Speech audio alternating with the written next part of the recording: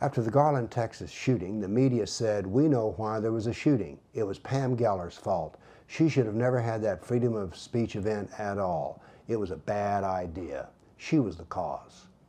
Well, I wonder what the media said about the fact that 2 Hindu bloggers were killed because they said things about Muhammad that Muslims didn't like. Well, we know what the media will say. They won't talk about it at all.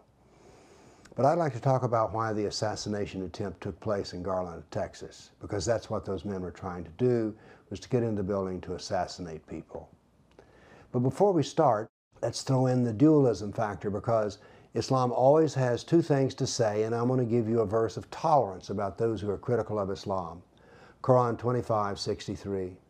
"And the servants of God, most gracious are those who walk on the earth in humility, and when the ignorant address them, they say, peace."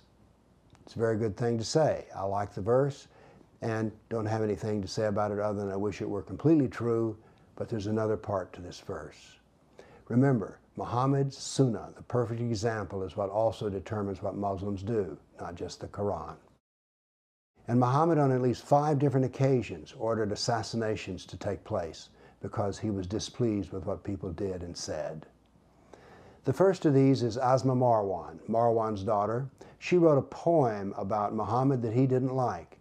And in the mosque he said, "Who will kill Marwan's daughter?" And a man who was nearly blind said that he would do it. He took advantage of the darkness, stepped into Asma Marwan's house, found her in bed, removed the baby from her breast, and drove a knife down through her that pinned her to her bed. He came back and told Muhammad what he had done, and Muhammad said, "Good." The man said, "What do you think will happen?" Muhammad said, "2 goats won't butt their heads together over this," and said that he was a man who could truly see in the way that counted. The assassin went to the 5 brothers of Marwan, Asma Marwan, and said, "If you speak against Muhammad, I will kill you too." So Muhammad became strong that day, Islam became strong, and many more came to convert to Islam. There are other events besides these.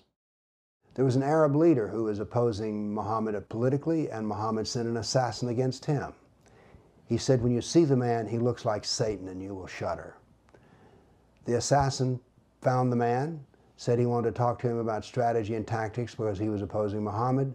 They went off a distance from the camp, and he killed him. Came back and told Muhammad what he had done, and Muhammad said, "I have a special gift for you," and gave him a special stick. And the man said, "What is this?" He said, "Present this on Judgment Day. There will be a few who have it, and I will intercede for you."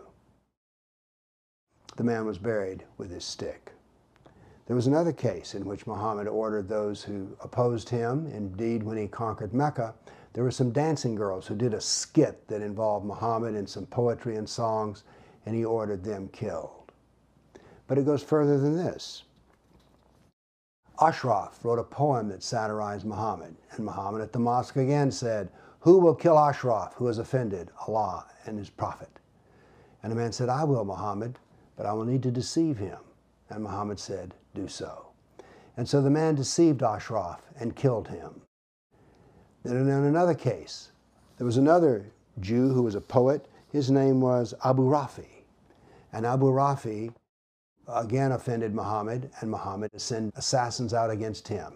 They used treachery and killed the man in his own bedroom. So here we have 5 different events in which Muhammad ordered people killed because they satirized him. And from 1400 years ago, Muhammad ordered the killing of those who had satirized him with cartoons. Muhammad was the cause of the shootings in Garland, Texas. So the next time you listen to the media say it knows so much about what Islam is and what isn't, remember, unless they're quoting Muhammad or Allah, they're not talking about Islam at all. They're just talking about their own ideas. Thank you.